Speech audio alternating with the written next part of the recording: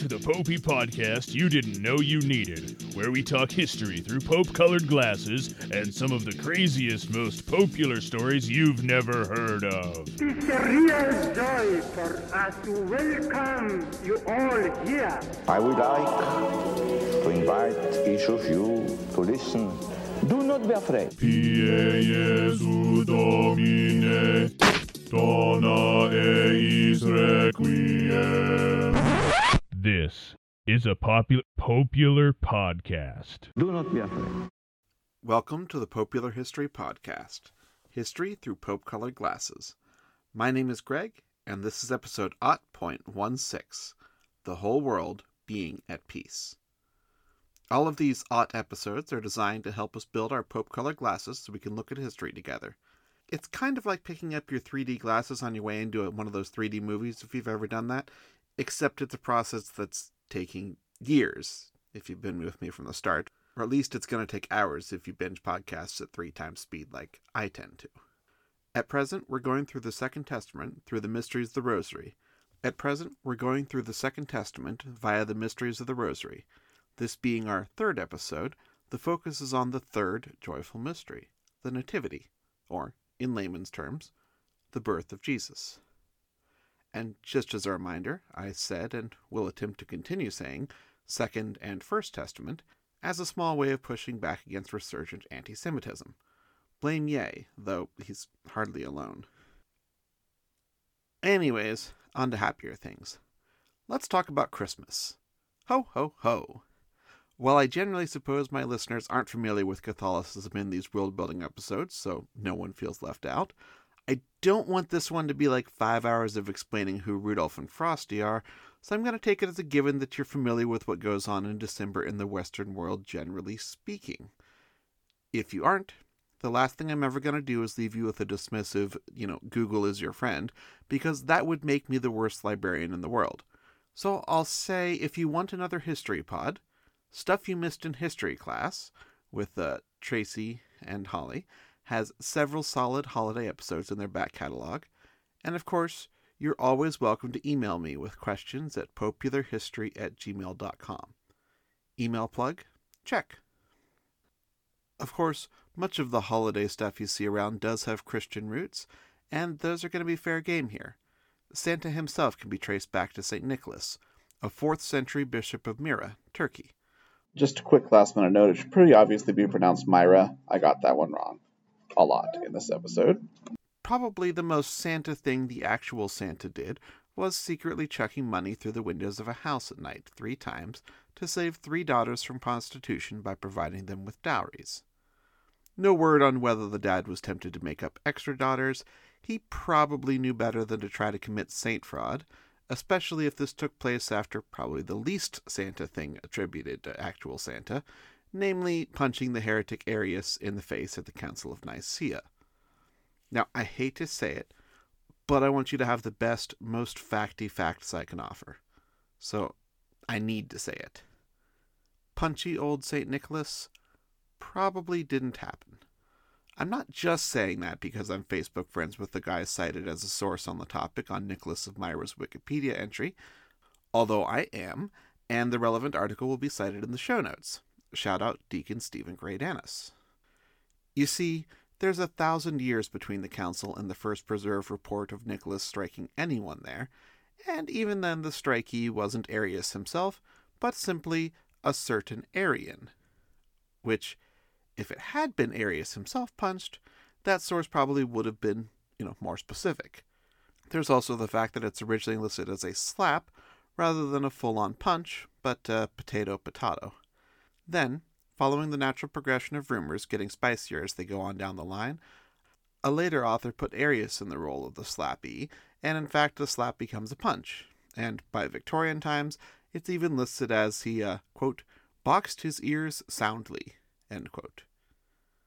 There is a certain detail in these assault stories that I really think does have the air of truth to it, namely that this is not presented as a then everyone clapped moment. Instead, Santa is condemned for his act and stripped of his episcopal garb.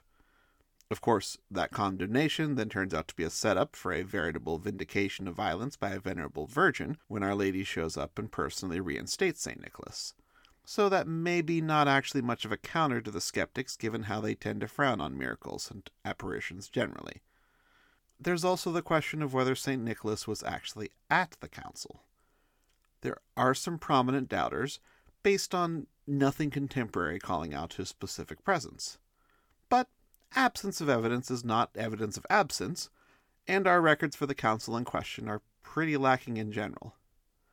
By the way, for those of you keeping score, this would be the first Council of Nicaea in 325 AD, and yes, we will be getting into what a council is later, specifically in episode 0.24, Jesus Wept.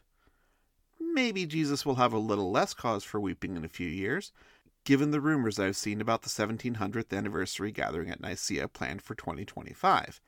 It's not very often you see 1700th anniversary celebrations. But that's church history for you.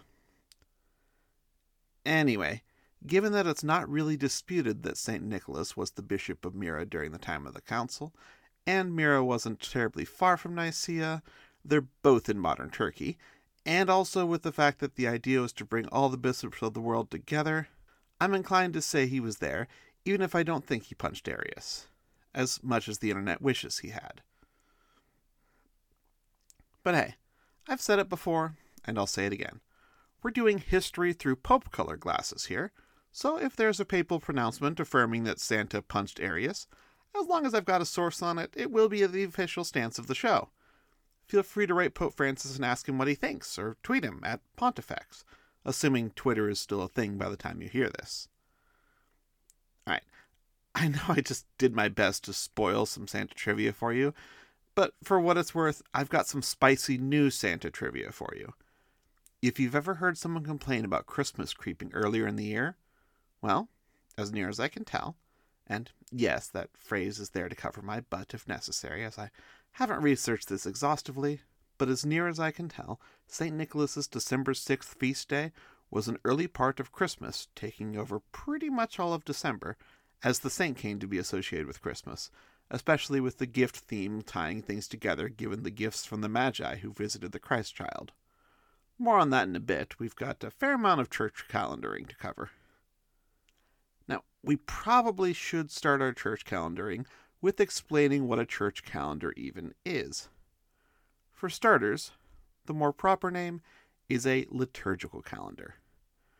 But if you don't know what I mean by liturgical, you can sub in the word church, and 99% of the time you'll be fine.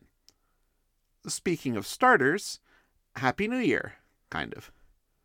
More specifically, Happy Liturgical New Year, because though I didn't trouble you with it at the time, with the last episode coming out on the Feast of Christ the King, it was also coming out on the last Sunday of the liturgical year, since that's how the holy day is set in current practice in the Roman Rite. And yes, I did say holy day, not holiday. As you might have guessed, those words are related, but when it comes to liturgical calendars and feast days, holy day is the phrase you're going to want, rather than the more secular, that is, worldly, holiday terminology. Okay, so if Christ the King is tied to the end of the year, then what's the beginning? If you guessed, whatever happens the day after the Feast of Christ the King, good guess, but maybe not good enough, because you've actually activated my trap card. Liturgically, days that aren't Sunday matter very, very little. So it's not really so much about the day after, because the church doesn't really care about those Mondays. It's about the following Sunday, the next week, the first Sunday of Advent. Now, why Sundays? Well, we'll get there eventually. Not this episode, though. Have some patience. Now, as the term first implies, there's more than one Sunday in Advent. There are 4. And even though Sundays are the main show, sure, why not? The other days of the week during this liturgical season also get labeled as part of Advent, too. For example, the first Monday of Advent is the day after that first Sunday of Advent kicks off the new liturgical year. If this is getting a bit weird for you, well, fair enough. It is a bit weird. Let's get on to something we can hold on to. A date that's always the same in both the secular calendar and the liturgical calendar. Good, trusty December 25th, aka Christmas, aka the solemnity of the Nativity of our Lord. You see, Advent means coming towards, and Christmas is what it's, well, coming towards. Any given year, you can find December 25th on the calendar. Then you can mark down the Sunday before that as the fourth Sunday of Advent, and the one before that as the third Sunday of Advent, etc. The first Sunday of Advent will therefore always fall on or between November 27th and December 3rd, depending on which day of the week Christmas is. By extension, Christ the King will always land on or between November 20th and November 26th, whichever of those dates happen to be a Sunday. And I hate to break it to you, but this isn't even the most convoluted part of the liturgical calendar. Plus, you may or may not have clocked my quick current practice in the Roman Rite qualification earlier. There are several cans of worms I'm glossing over here, including that I can already hear the sounds of several angry emails being typed out about how I dare to act like the extraordinary form isn't current practice in the Roman Rite. Look, we'll cover the variety of rites, plus ordinary form versus extraordinary form, and so on in a future episode. Specifically, .31, if you must know, with a bit of previewing in .24. For now, well, we are building Pope color glasses, and unfortunately Rome's view has long been rather Latin and Rome-centric. And all that, believe it or not, is without even considering a look outside the Catholic Church, where of course traditions vary by denomination and local custom and simple family traditions. The angel in our tree, for example, is typically a gingerbread man oven mitt, and we usually put it up around my birthday for what it's worth. There are more holiday and holy day traditions than we'd ever be able to discuss in one sitting. So let's just keep going with our two-focused, that's probably not the right term given my meandering, but I'm going to keep it. Let's keep going with our two-focused tour of the liturgical calendar and ask, what comes after Christmas Day? Good King Wenceslas looked out on the feast of Stephen. Okay, we're going to focus on the feast of Stephen part here, even though good King Wenceslas is a saint. Anyways, yes, sir, the feast of Stephen typically falls on December 26th.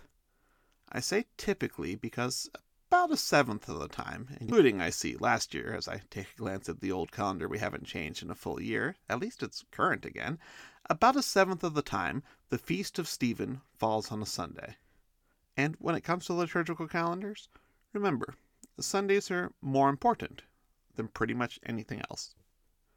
At least the month's right again. About a seventh of the time, the feast of Stephen falls on a Sunday. And when it comes to liturgical calendars, remember, Sundays are more important than pretty much anything else. Christmas is a rare example of a feast with enough cred that it doesn't get bumped by Sundays. Anyways, if December 26th happens to be a Sunday, the Feast of Stephen gets pushed back a day to Monday, the 27th, which is what happened last year. Now, what's up with that Sunday? Well, we're out of the Sundays of Advent. There are always exactly 4 of those. But we aren't out of Sundays that have a special meaning in relation to Christmas time, because the Sunday after Christmas is, usually, the Feast of the Holy Family. Unless January 1st is a Sunday, because, that's right people, we've got 2 of those top-tier solemnities that can even mess with our Sunday plans just a week away from each other. January 1st, Sunday or no, is the Solemnity of Mary, Mother of God. So you're just going to have to move the Feast of the Holy Family to Friday, December 30th, in the years where January 1st is a Sunday. Now, why is the Solemnity of Mary, Mother of God, so important? Well, first off, we had a whole ecumenical council about it, Ephesus in 431, and I'm going to again point you to the future episode 0.24 for more on all the ecumenical councils. Man, that episode is going to be a banger, and also probably very long. Don't worry, there's a madness to my method. Anyways, the particular timing of Mary, Mother of God, is significant as well, because it's also rolled in with the circumcision of the Lord, which the Gospel of Luke records as having taken place on the 8th day of baby Jesus' life. Also helping to crowd this stretch of the liturgical calendar are two smaller feasts, December 27th being the Feast of St. John, or perhaps, if you're an insufferable modern, it should commemorate the whole Johannine community. Either way, it makes sense to have that feast close to Jesus, since according to John, John was the disciple closest to Jesus. I'd say we might be able to take that with a grain of salt, but who am I to question St. John? It probably helps that according to tradition, by the time he was writing his account, no one else was around who could really contradict him. Disciple whom Jesus loved? Sure. Entrusted with Our Lady? Of course. Won that foot race? You bet. I shouldn't knock him so much, but the truth is I'm stalling for a minute because the next feast on the 28th is a lot more sobering. It's the Feast of the Holy Innocents. I am going to describe that once we finish winding our way back through the church calendars and through the commemorative traditions, all the way back to the events themselves. We're going to go back in time.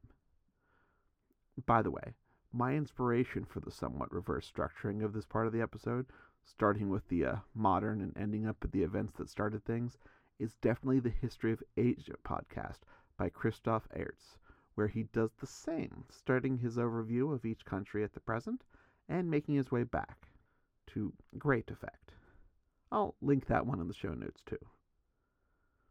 Now, December 29th has two smaller feasts, though there's a good chance you'll recognize them both.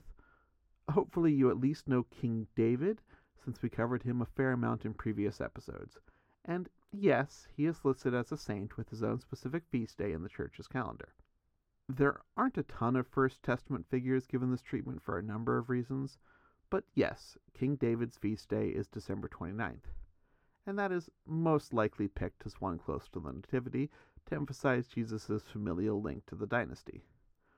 I honestly don't have more than a hunch to justify that statement, but it's a guess I'm comfortable with. The 29th is also the feast of St. Thomas Becket, and actually it is not at all unusual for a date to have multiple saints. Typically you pick the one you like more and roll with that one for liturgical purposes. Suffice it to say there are a lot more than 365, or rather I guess 366 saints. And yes, there are some whose feast day falls on February 29th, those poor, blessed souls. St. Thomas's feast, as is the case with so many saints, is the anniversary of his death, which is not coincidental given that it was on Christmas Day that King Henry II of England was allegedly heard saying, quote, "Will no one rid me of this turbulent priest?" End quote. A comment which prompted 4 knights to travel back across the English Channel, the king was in France at the time, and murder St. Thomas, who was then the Archbishop of Canterbury. Specifically, they murdered him during Mass. Murder in the cathedral. And yes, that's where the Eliot play comes from. Anyways, those are actually fairly minor feasts, and December 29th is basically an ordinary day liturgically, apart from it being part of the Christmas season. You see, Christmas Day is the beginning, not the end, liturgically. In the secular world, decorations disappear pretty quickly after the 25th, having been up all through Advent. But for the Church, Advent is a time, not of celebration, but of preparation. Then, there's plenty of Christmas, with December 25th through January 1st being the octave of Christmas. Octave basically meaning an 8-day stretch because, well, you do the math. There's also a venerable tradition of the 12 days of Christmas, famous from that song with a lot of birds, with the 12 days of Christmas being December 26th, not 25th, because why not wriggle out an extra day, through January 6th, with the 6th being Epiphany, aka the celebration of the coming of the 3 wise men, also known as the Magi, accounted in Matthew chapter 2, verses 1 through 12. We'll dig into that more here soon, I promise, but there's actually more Christmas yet, because I personally like to stretch Christmas out as far as possible, beyond even Twelfth Night. And yes, that's the source for the name of the Shakespeare play. I'm rocking the theater stuff right now, apparently. But anyways, the first Sunday after Epiphany is the Feast of the Baptism of the Lord in the modern Roman Rite, which marks the end of the official Christmas season in Roman Catholicism. But for my part, for personal reasons, including the aforementioned desire to get as much Christmas as possible, I like to keep the tree up until February 2nd when possible, that being Candlemas Day, or the Feast of the Presentation of the Lord, being an older traditional end date for the Christmas season, tied to 40 days from birth being the time for the ritual presentation of the child, mandated in Exodus 13 and, in Jesus' case, described in Luke 2. We'll actually be covering that more in our next episode, since it's the topic of the next mystery of the Rosary. For now, let's put the liturgical calendar down and pick up another Christmas tradition or two. 'Tis the season. Actually, you know what? Let's go ahead and keep that calendar handy, because if there's going to be a theme to this episode, it's going to be Happy Birthday, Jesus. I hope you like calendars. But let's bring out a time machine, too, so we can start making our way back to the first Noel as promised. We can take a running start, because I'm not going to bother with the last 100 years or so, from The Grinch, watch the Boris Karloff version, to the monstrosity known as Elf on a Shelf. But we can't skip by the 19th century, since it had a huge impact, especially on Christmas. Santa got fat and started living on the North Pole thanks to 19th century illustrator Thomas Nast, after having been rescued from relative obscurity by historian John Pintard and his buddy Washington Irving, not to mention Clement Clarke Moore of 'Twas the Night Before Christmas fame. All of these are older than Coca-Cola, though that brand was indeed fond of using Father Christmas in their ad campaigns. They didn't actually bring much to the myth-making table. Now, of course, you can't get through the 19th century without appearances from Victoria and Albert, so please note that, yes, indeed, they helped popularize the Christmas tree in the English-speaking world, as, though they weren't the first, they displayed theirs prominently in a popular 1848 engraving. And Victorian Christmas cards, by the way, are fantastic. Anyways, talking Christmas trees does take us further back and into modern Germany. But before we go back into the origins of Christmas trees, we actually have another indoor evergreen in use in December with roots in Germany: Advent wreaths. Since Advent wreaths are a bit more obscure than Christmas trees, please know modern Advent wreaths are reasonably settled as a circle of pine boughs, or some reasonable facsimile of that, with 4 candles, 3 purple and 1 pink, mounted at even intervals in the circle. They're created or pulled out from storage in time for the first Sunday of Advent, when the first candle, that is the one across from the pink one, is lit during whatever designated prayer or scripture reading time there might be. There certainly are kits and guides with prayers, but there's not exactly a set tradition of what exactly to do when the candle is lit, apart from the general idea of some form of pious reflection or prayer. A lot of folks are more particular with just, making sure that after you light that first one across from the pink candle, you light one of the purple ones next to it, because the pink candle is for the third Sunday of Advent. Now, you might have been a bit surprised to hear that there's not really set prayers, given how well-known Catholics are for having set prayers for, pretty much everything. And, honestly, I wasn't expecting to actually learn much in the research on this particular episode, but this one did surprise me. It turns out that Advent wreaths are originally a Lutheran tradition, only beginning to be adopted by American Catholics around, the 1930s. Yes, it looks like in this case, the Protestants were the ones making up a tradition and running with it, with the Catholics happy to pick it up in due course. As for Christmas trees themselves, those almost certainly have some pagan roots to them, despite folks insisting it's somehow simply a callback to St. Boniface's anti-pagan activities. Anyways, medieval Catholic popular piety certainly had some say as well, as in some circles in the late Middle Ages, December 24th was treated as the feast of Saints Adam and Eve. Yes, giving the literal fall of man / original sin power couple a place as saints and a feast day in the calendar right next to Jesus. This does not appear to have been so much an official thing as a popular piety thing. Of course, there is something suitable to having the beginning near the end, the alpha near the omega. It does have a certain ring to it, and I personally am here for the universalist overtones present in canonizing the very folks who got us into this mess. Now, what does all that have to do with Christmas trees? Well, apparently, there was a custom related to this, involving setting up a paradise tree as part of a morality play, decorating it with fruit to represent the apple or the pomegranate or whatever we decided it was. It was a long time since episode 0.1. But seriously, decorate a tree indoors on December 24th? Yeah, it sounds like that's a relative of our old friend, the Christmas tree. Now, let's go deeper into the Middle Ages to check in with one of the most popular saints of all time, St. Francis of Assisi, who's really making a scene. Yes, nativity scenes trace their way all the way back to, well, I suppose with our Pope-colored glasses, I should say they trace back all the way to year 1 in Bethlehem of Judea. But modern nativity scenes trace back to 1223, when Pope Honorius gave St. Francis permission to set up a live nativity scene with a manger, that's a long open box or trough for horses or cattle to eat from, acting as a crib, along with an ox and an ass/donkey if you prefer. This all went down in Greccio, modern Italy, in Lazio if you remember your regions. That's the one where Rome is if you don't remember your regions. There are some miracles connected to this story, healings and such, as well as, if I read right, it sounds like maybe the doll used for baby Jesus came alive? If I'm not making that up, it does raise some questions, like, if the doll was supposed to be Jesus, and it came alive, did it come alive as Jesus? Did this doll pulling a Holy Chucky count as the second coming? I mean, presumably not, seeing as to how the world hasn't ended, but inquiring minds do want to know.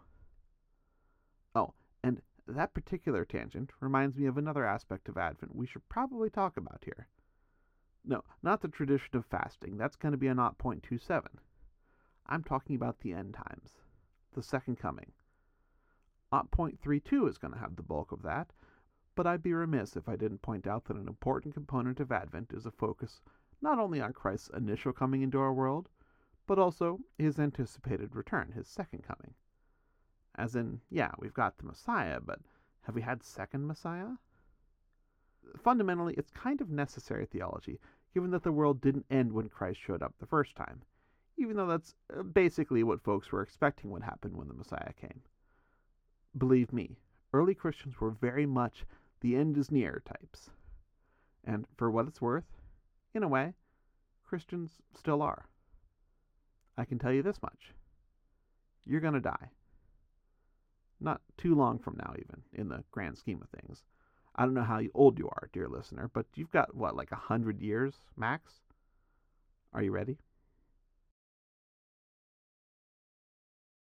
Advent is all about preparation. Okay, so, time machine again. Let's go back another ways. The year is 525 AD, though no one is calling it that.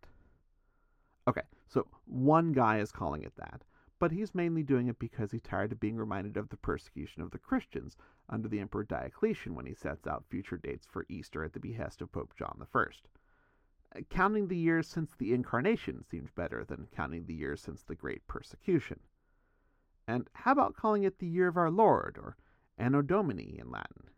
Has a certain ring to it, right? Well, not really, as it turns out. In actuality, Dionysius Exiguus' Anno Domini system didn't exactly catch on in a hurry. It would be well over 200 years before we see it again in the Venerable Bede's banger Ecclesiastical History of the English People. Plus, Dionysius' idea of when the new year started, March 25th, the Feast of the Annunciation, well, that didn't end up winning out over the January 1st start date for years we're more familiar with now. Of course, that dating of New Year's as March 25th, in honor of Jesus' conception, wasn't a Dionysius original. Let's hop back in our time machine and proceed. December 25th, 336. We're here at the first celebrations of the Nativity of the Lord in rapidly Christianizing Rome. It's been a few years now since the Council of Nicaea, but many of the key figures from that council are still alive and kicking, including Emperor Constantine the Great. Yes, more on him later, and Santa himself. Yes, that's right. Santa was around for the first time Christmas was observed on December 25th. But what's the reason for that date? Well, I don't know how much you know about solstices and equinoxes, but let's just say there's a decent chance you know more than I do about all that. But I'm going to give this my best. As near as I can tell, the Romans considered December 25th as the winter solstice, aka the longest night of the year. If you look at modern science, the actual winter solstice alternates between December 20th and 21st. I'm not sure whether the difference is due to an error of a few days in actual calculations, or if it's the accumulated error of a few centuries of calendar drift between when the Julian calendar was set up and when the date of Christmas was established. My money is on the latter, I think, but I'm well over my skis here, so if anyone has some more insight, by all means let me know and I can update this section. Anyways, we really should get going. We've got a couple more stops to make before we get to Jesus' actual first birthday and see what's up. Before we head, though, make a note. Despite persistent rumors to the contrary, no, the December 25th date of Christmas was not set at the Council of Nicaea. Sure, it was set in the same epoch, presumably by most of the same figures, but it was not something the council came up with. Anyways, onward and backward. The year is now 274. The Emperor Aurelian dedicates a new temple to the pagan, yet monotheistic god Sol Invictus, aka the Unconquered Sun. The date? December 25th, of course, the winter solstice. What better day to remember that the sun will return than the day where it seems furthest away out of all the days in the year? Your eyebrows raise. Pagan roots, you mutter. Aurelian turns and asks you what you're muttering about. You tell him the first thing that comes to mind. Soldiers will be relying on your walls for their lives over 1,500 years from now. He looks absolutely mortified. These walls were a rush job. They are the best that could be done in extremely dire circumstances. A nearby Christian notes that Christ would have been born around this date, since Christians generally agree that the incarnation happened on March 25th, the date of creation. That's also the vernal equinox, Aurelian interjects, the spring edition of when day and night are the same length. It could still be a pagan thing. The Christian isn't having it. God made the world, and God is rational, so it stands to reason that he would have made the universe line up well with the Annunciation. And you know what? While we're at it, the crucifixion also took place on March 25th. You can tell that Christian is getting on Aurelian's nerves. Aurelian's next words remove all doubt. That's it. As soon as I get a chance, I'm going to fire up the persecution of the Christians again. Good luck with that, you say? What? It's not like I'm going to get murdered by my own troops before I get a chance to follow through on those plans, Aurelian responds. You decide to leave before you give him any spoilers. On your way to get to the bottom of this, you make a couple pit stops. It's 240. The author of De Pascha Computus confirms that the incarnation happened on March 25th. It's 221. And Christian historian Sextus Julius Africanus confirms his view that the Annunciation happened on March 25th. He also looks askance at the Emperor Elagabalus, who has just introduced this cult of Sol Invictus to Rome for the first time, while also checking to see if anyone can work out some gender confirmation surgery, or can at least get them some more gigantic men to ogle. You're not scandalized because you've got modern sensibilities, but Sextus sure as heck is. Look, I know the Annunciation being on March 25th puts Christ's birth on December 25th. That might coincide with this dude's Sol Invictus theory, but he's definitely not our inspiration. Trust me, we want nothing to do with this dude, not least because he's a pagan. For the last time, I'm not a dude, Elagabalus retorts. You hop back in your time machine. It's 2 years after the birth of Christ, so 2 AD. Herod the Great has declared that all male children 2 and under in the vicinity of Bethlehem of Judea are to be put to death. Actually, I guess this order came from Zombie Herod, considering we can confidently date the death of Herod the Great to 1 BC at the latest. Anyways, the Greek liturgy gives 14,000 as the death toll for this, while there's a Syriac source that gives an even more assertive 64,000. Coptic sources go for broke with 144,000 victims. Considering we're talking about just male children, 2 and under, in and around Bethlehem, either Bethlehem is a lot bigger than I realized, or we've got a problem with our record keeping. And considering no one else has any record of this apparently monumental event outside of Matthew's Gospel, well, for what it's worth, the Catholic Encyclopedia gives a much humbler estimate in the dozens. Honestly, even that's an unpleasant number of murdered innocents. I mean, any way you slice it, Zombie Herod, not a great guy. Proceeding on, you watch the flight from and to Egypt in Rewind. Going backwards is a habit now. You might as well go ahead and catch the Annunciation everyone was talking about. And somehow, you can just make out Joseph's dream, telling him what's up and warning him that they need to flee to Egypt. The darn census will call them back, but somehow baby Jesus will survive. He has work to do after all. And before long, you're at the arrival of the Magi. There they are. 3 kings of Orient are. Bearing gifts they traverse afar. This song is really badly scanned. Anyways, gold, a gift fit for a king. Frankincense, another kingly gift. Perhaps even the sort of incense one might offer to, say, a god. And myrrh, used for embalming. Great. Royal embalming, but still. Mary may be sinless, but she is absolutely glaring, I think. A blanket might have been a better gift. Especially since it's traditionally, winter, which is kind of odd given the behavior of the flocks and such, or so you've been told, but hey, what do you know? Anyways, you do actually know a bit of fairly useless wise men trivia. Their names are Caspar, Melchior, and Balthazar. Most often, when countries are attributed to them, it's Caspar of India, Melchior of Persia, and Balthazar of Arabia.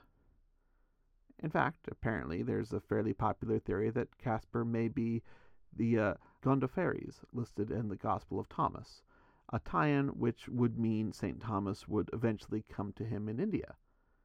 Interestingly, there was a real, actually archaeologically attested king by that name in India about this time, who historically did interact with the last surviving successor state to Alexander's empire. But really, we should move on.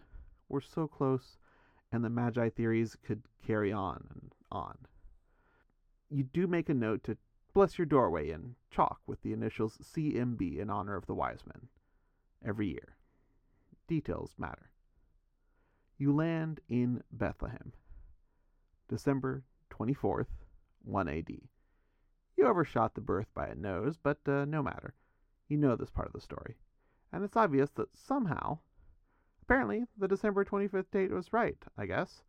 Or at least as good as any. Certainly it's right for the purpose of this podcast. What's it matter, after all? Christ came. That's the main takeaway. God incarnate. Emmanuel. Joseph isn't thrilled, though. Looks like there really was no room at the inn. They're going to have to stay the night in a stable. Not only that, it seems, they're going to have to give birth in a stable.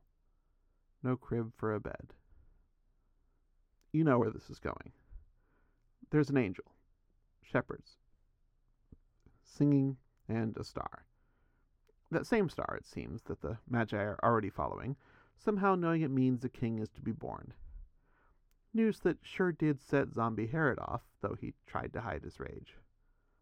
You've seen enough. You don't want to intrude, so back into your time machine you go. There it is, the Annunciation. Mary, the angel Gabriel. March 25th, 1 AD, as promised. Seems like Zombie Herod was a red herring after all. But wait. You watch Mary prepare to tell her cousin Elizabeth, her already pregnant cousin. You decide to do one more trip. 6 months back. Yes, September 23rd. That is the day, according to the liturgical calendar, your guide so far. You're very glad you had those complete Pope color glasses to put on from your trip all the way out to the future past episode 0.33. Things are so much clearer in hindsight. No one knows what the future holds.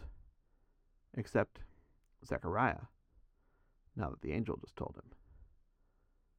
But no one in 1 BC can know about 1 AD. No wonder his speech had to be taken from him. Alright, thanks for bearing with me for an even sillier and more experimental segment than usual. Let me know if you like that. I definitely designed this as basically a companion piece to the gospel stories we've covered so far, so if you're inclined, I definitely recommend you go through them again now to help everything sink in before we push forward to the next episode and beyond.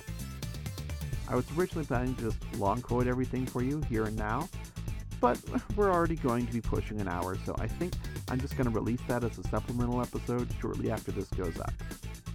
Our next regular episode will come out on the next solemnity on the calendar, that being a little number you may have recently heard plenty about, called Christmas.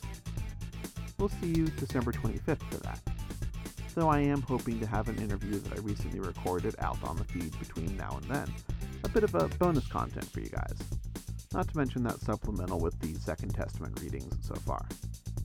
Of course, before we go, I'd like to thank my extremely patient family, especially Vice Pope Mrs. Popular History, and my old man, who just today went out of his way to fix our bathroom sink for me when it proved beyond my abilities. I'd also like to thank all the volunteers who have kept the St. Vincent Food Pantry running through the years. It's been an honor to work with you. And of course, thank you, dear listeners. God bless you all.